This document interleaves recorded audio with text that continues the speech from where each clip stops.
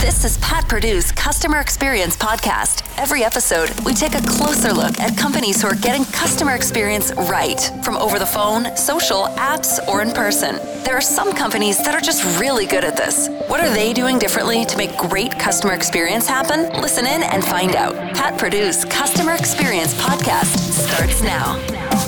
Hey, I'm Pat Perdue. Welcome to the pod. I got a pretty cool show for you. I'm not going to lie. So let me describe a customer experience conundrum to you. Let's say you ran a business, and I'm not going to tell you what kind of business. I'm going to let you guess. In this business, your customers spend a lot of time and consideration choosing which of your products they're going to buy from you. Often they select only the components and leave you to assemble it in its final form. There's often a lot of emotional investment involved in making their decision, and needless to say, the final result has got to be perfect.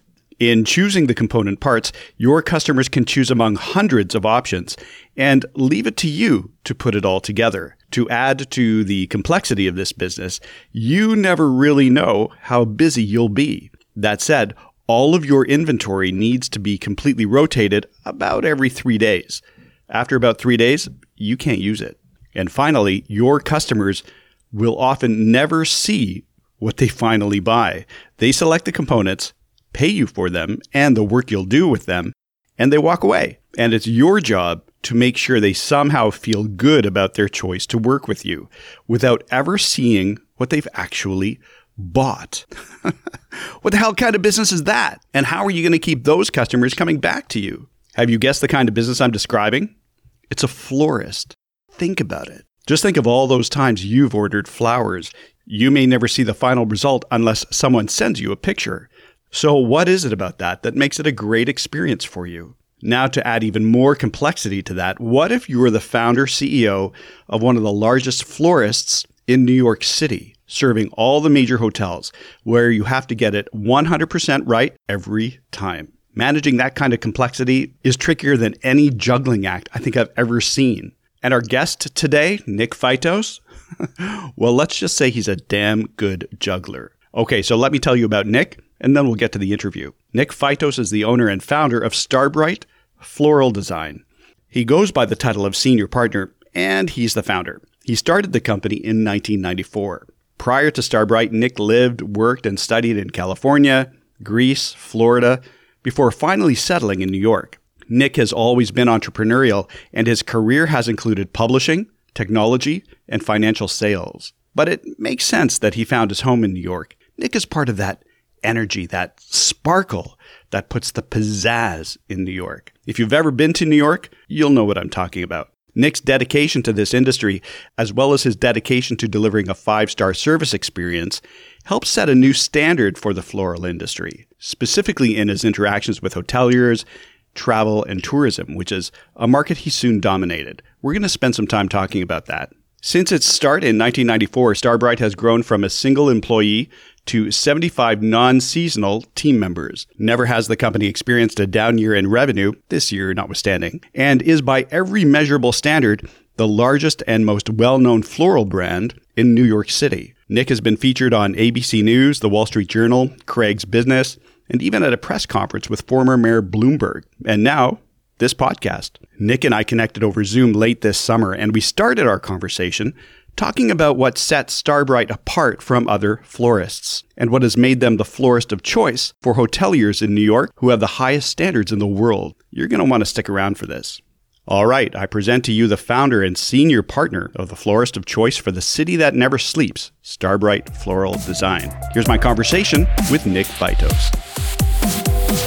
If I ordered a dozen roses from Starbright and a dozen roses from your competition, what might be the things I'm going to notice that will say, oh, yeah, this is where the difference is? Well, it's sometimes it's the small touches that make the big difference, and sometimes it's the obvious. Every minute detail has to be looked at. Every opportunity to excel has to be addressed. That starts with the way the telephone is answered from our customer service team, where every member of our customer service team has visited the concierge desks of the 5-star hotels that we service in the city and has interacted with them and knows them by first name. The reason why from time to time our team goes on these field trips one at a time is to see how they interact with their guest, because really, and not just the meet and greet part, which is very important as well, but we set a standard that when someone is calling us, our demeanor and our behavior is equal to that concierge, whether we're talking to a concierge or not. We're at your service. And by observing their mannerisms, by observing their vocabulary, listening to the way they speak, going to the Arid Extra Dry commercial, never let them see you sweat, that tagline, being able to control and solve problems and issues and make them right. That's all part of the behavior patterns of a professional concierge, and that transference of feeling goes into that level of our staff. Then you go to our design team, where our designers are excellent. They realize that the way that we succeed as a company and therefore maintain long-term job security is through excellence in design, excellence in quality, and a final product that is second to none. Our customer experience does not end there. It continues by making sure that the delivery is made in a van that is cleaned and washed. The mannerisms of the delivery person. Our delivery people are Starbright's ambassadors. They are the last person with whom a recipient will interact and form their own opinion about what they just received. And that delivery person is part of that experience. So that has to be excellent too. Then you go to the little touches, and I have to draw back to a review that we received on one of the review websites, where someone was in the hospital and they received 5 or 6 different arrangements. Naturally, ours were the best, and they said that, and that's great, and I appreciate it. But what was interesting about the review is that she noticed the scribe on the card was attached to the flowers with a pearl pin. Okay. Now, how much does a pearl pin cost? 10 cents? Do we really mark up the flowers by those 10 cents to be able to recover the cost? No, absolutely not. What we do, though, and the way we think about it, is that if that pearl pin gets noticed, and in this case it did, that person who received the flowers from us will trust us with their own gifting. So where did we make our money back in that gift from that pearl pin? In the lifelong relationship that we're about to develop with yet another client. And you can multiply that out into a myriad of little details of everything that we do. And that's why we say to our teams that, everybody is an ambassador of Starbright. Everybody at Starbright is a marketer of Starbright. Everybody that's involved in Starbright has to always be at the top of their game, because it's not me or the leadership that our clients know, and it's not me that the brand is built on. It's built through the entire team over a 25-year period, doing certain things right and developing a camaraderie that we're in this together. Thanks for that story. That was super, super interesting. So much to unpack there. One of the things that I loved about that story is the notion of what are the details that we sweat. And if you listen to a musician, or if you talk to a furniture builder about the things that they stress over, it's going to be the things that you and I may never notice. Mm-hmm. But they are going to spend hours and hours and hours perfecting those particular details because they notice. Oh, absolutely. Absolutely. Without a doubt. And just to pull that one back a little bit and just to give one example, one of my pet peeves is the language you use on the telephone. Starbright, can I help you, is not the right way to answer the phone. Number one, change the word from can to may. Starbright, may I help you? But second of all, I don't need your help. I'm not a charity case. So help is not the right word. Starbright Floral Design, how may I be of assistance? A completely different level of rapport. Okay. By the way, my name is Nick. May I ask who I'm speaking to, please? Thank you for reaching out to us. We're immensely grateful for the opportunity that you've given us to be of service. Keywords and phrases that everybody has either memorized or taken parts of and made their own in such a way as to not to sound contrived, but there are certain phrases that are overplayed and overused. Two that come to mind is, it is what it is, or to be honest. Okay, to be honest, what, you haven't been honest with me so far? And other phrases like that are part of our daily vocabulary when we're talking to our friends. And a lot of times we transfer that into our professional lives. You're not going to walk into a bank and ask to see your bank balance. And, if you have a disappointed look in your eyes, the banker or the teller is not going to look at you and say, well, it is what it is. So, and we laser focus on that. Because it is the first experience. And if I may, and I don't know how we're doing on time, but I have a bad habit. It's a podcast. We can go on as long as we want. Give me a mic and I'll go forever. But here's the crunch, that if you don't know us, and if you call us, and it's your first experience ordering flowers from Starbright, you're not going to see those flowers. Someone else will. And whether the flowers are perfect, a little bit better than perfect, or slightly less than perfect, you may never find out. And not only that, but you'd be a little bit embarrassed to call the person who sent them to you and say, these flowers really suck. Right. You're just not going to do it. You're just going to be grateful for the gift. But on our side, the professional demeanor that I was referring to builds the kind of rapport with the person sending the flowers that in their mind, they're going to say, how could a person or an organization that just treated me this way possibly ever send something substandard? That's the level of confidence that I want the person who just called us to have in us before the gift even arrives. Okay, love that. And the point of difference that you're drawing, which I think is really fascinating, is that the experience you're giving to your customer, let's define the customer as a person who's buying the flowers. The experience that you're delivering to the customer is different from, and will never be known by, the recipient of the true essence of what your company is, which is providing flowers. I think that's a fascinating distinction. I'm having trouble coming up with a parallel example of where I, as the customer, never or very rarely see the output of the thing that I buy. You're putting a lot of faith in someone or in an organization that they're going to do the right thing. And, it's kind of like going up to a gas station, putting your credit card in the auto pay thing, pulling out the nozzle, pumping gas in your car, hoping it's not buttermilk. Exactly. And we have faith that it won't be. Of course, we know pretty soon. I think there's a little bit of a difference there because we're getting behind the wheel and we're driving.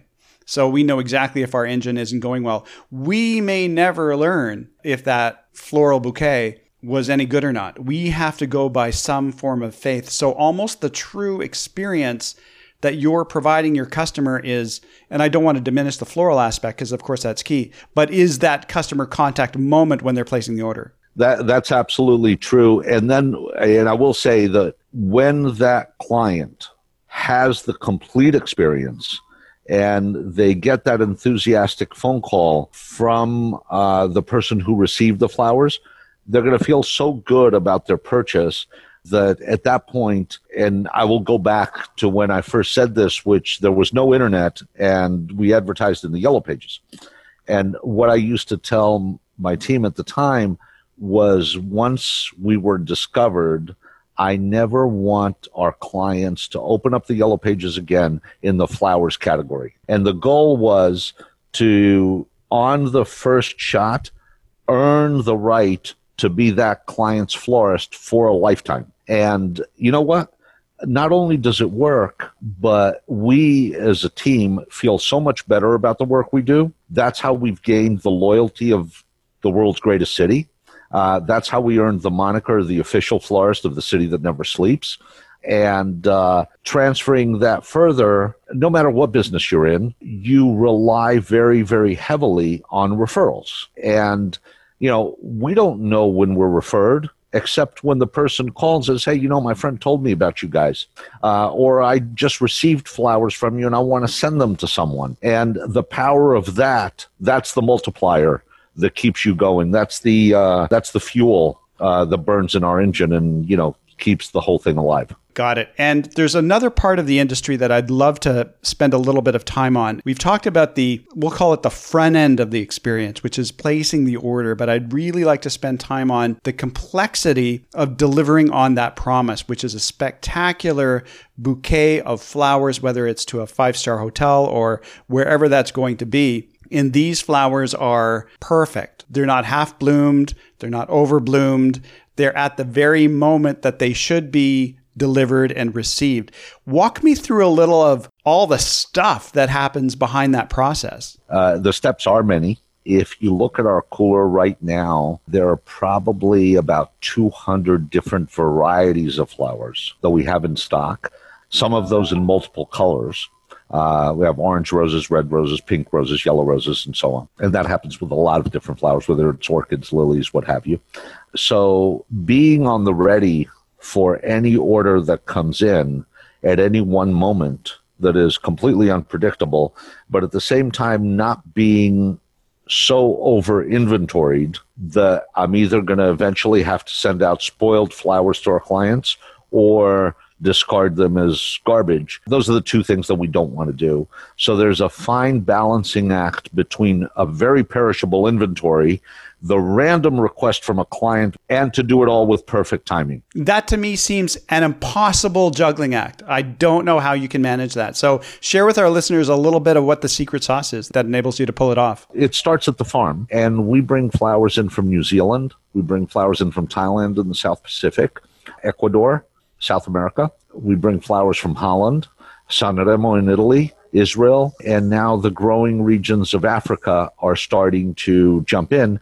And I'm not even referring to California, which is a mainstay of much of our product. In addition to that, there's also farms in upstate New York that come into play, and that's our buy local campaign.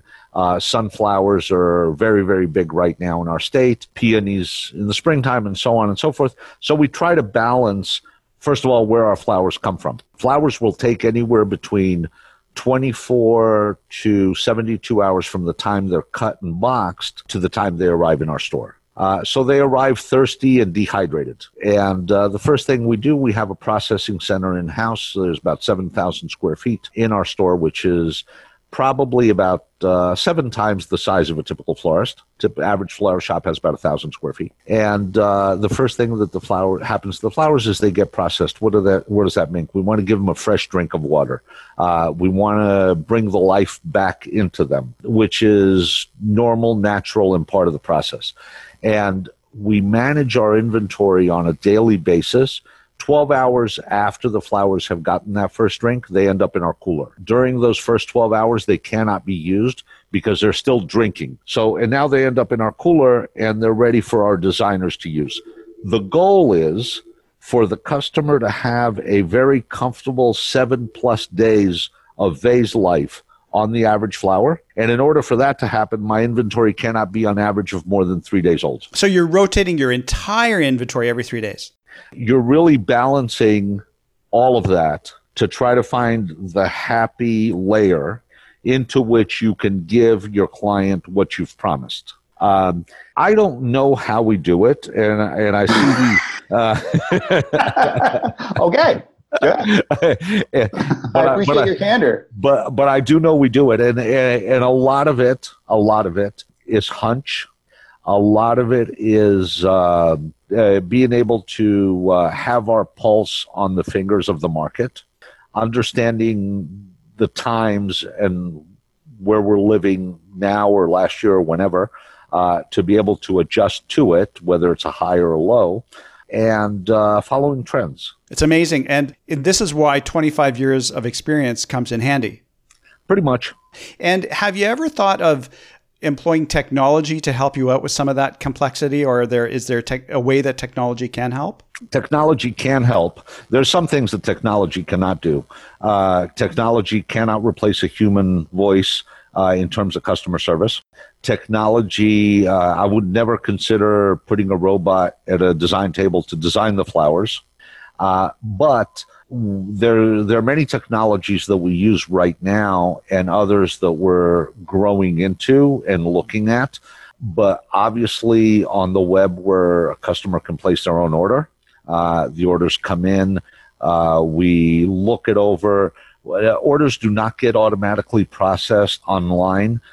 They get processed by a human to make sure that we're not missing any information, to make sure that the order is good, and all the T's crossed and I's dotted and so on. And then once we've gone through that step, our designers have terminals that see the orders coming to them, sort of a short order cook type of thing, someone who has a screen in front of him and tells him how many burgers he's got to put on the grill kind of thing. That's a module that we call Design Manager, and then there's Dispatch Manager, and then there's Delivery Manager. And Delivery Manager, orders get routed based on sections of the city where we've divided the city into 12 zones and where the orders logistically need to go. And let's say, for instance, on a given day that we have 5 drivers, we're going to have 5 carts. And by zone number, we determine which cart gets which delivery. They go on the carts. The driver comes back. He knows to take the entire cart, load it up, okay, makes the deliveries. And we're now looking at a FedEx style or UPS style delivery confirmation system where signatures are made on a smartphone and the client is immediately notified that the delivery is made. In some cases, that will arrive to the sender along with a picture of the flowers at the address where they've been received. So, imagine sending your mom flowers and all of a sudden you get a delivery confirmation on your phone that has your mom's signature and a picture of your mom holding your flowers. So those are the kind of things that we're looking at in the direction we're going in the future. But yes, technology has become a very, very big part of the industry. I don't think there's a single florist, small or large, that can survive without technology at some level and some form. Much of the technology that we're employing right now, and I like to joke about this, we're pushing the envelope with our technology partner, and we're asking them to do things that they have never done before and they've never applied. And I keep telling them that we shouldn't be charged any fees because, gosh almighty, we're giving them ideas that they can make money on. Mm-hmm. Love it. And it's the best for technology developers and providers to watch what they've created, find new applications that they themselves have never considered. That's super, super exciting. Of course. Yeah. And there's something, we're getting toward the end of our conversation, and thank you very much for your insights and time.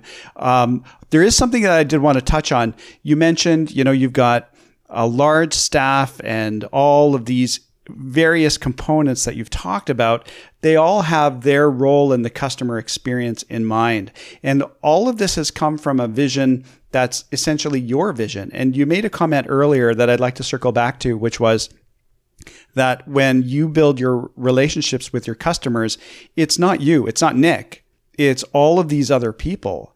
How do you, as the person who has been growing this business, how are you able to let go of the need to control all of these aspects to make sure that they had the Nick seal of approval on them and just sort of trust in the orchestra to play the symphony that was written? Sometimes I do step in. I step in often in a positive way. Of course. But the mantra that goes around, not by me, but by others, is that's not the Starbright way. Nice. That's not the way we do things around here. And the best example that I can draw to accent on that point is on all things negative. There can be no signs of negativity in the work that we do. You cannot possibly work in a flower shop and be anything less than happy and positive. You're surrounded by beautiful flowers. Exactly. Is it stressful? It absolutely is. Is it nerve-wracking sometimes? Of course it is. Tell me something that's worthwhile achieving. But with that in mind, the overall attitude has to remain I can do, has to remain positive, And are there times that we feel like we're down in the dumps or, we don't feel like being our happiest rah-rah person? That's fine. Go take a walk around the block. Paid time off. I don't care. And we're all human, and I respect that. But the Starbright way is a positive way. And it goes back to what I was saying before. Never let them see you sweat. If the cat spilled your lunch and if, you got into an argument with your 17-year-old son because of whatever reason at home, your client doesn't know about it, they don't care, and you're not going to take it out on the roses. I love that. Don't take it out on the roses. And I think with that, what a perfect spot to end our conversation. Nick Fatos, thank you so much for joining us today. It's been really, really great to talk to somebody who's a big part of what makes New York great. So thank you again for joining us. Thank you very much, Pat. It was a great opportunity to speak with you. I thank you for the invitation, and I look forward to meeting you one day soon, hopefully, and I wish you all the best in everything that you do. Thank you. Same to you. Bye-bye. Take care. Thanks. That was my conversation with Nick Fatos, and I was so excited to get to interview him because it provided us with a glimpse into the machinery that makes New York, New York. And I just had to laugh when he told me he rotates his inventory about every 3 days. That's a lot of moving parts behind a promise to deliver the freshest bouquet of roses you'll ever see. And we often hear about a customer service golden rule. Treat your customers as you yourself would like to be treated. That's actually not the best practice in customer service. The better rule is treat your customers as they would like to be treated. It's a little more customer-centric, and Nick does exactly that by having his staff actually visit his hotel clients and observe how the concierge interacts with their hotel guests and matches that level of service for the concierge when they call his shop. That's brilliant. Talk about sweating the details. So in your business, what are the details you sweat that maybe no one ever sees, but you see it? And you'll spend time and energy and resources on it just because it bugs you. I really feel it's the cumulative result of sweating a bunch of those details that set the leaders apart from everyone else, regardless of the industry. Think about Ritz-Carlton or even Apple Computers in the early days. Huge thank you to my guest, Nick Fatos. If you're ever in New York, swing by his florist shop. He's the kind of guy who talks to everyone. So typical of the heart of New York. And thank you for listening. I wouldn't be here if you weren't here. And if I can leave you with one thought from this episode, it would be to sweat the details. It makes a difference. I'm Pat Perdue. See you next time.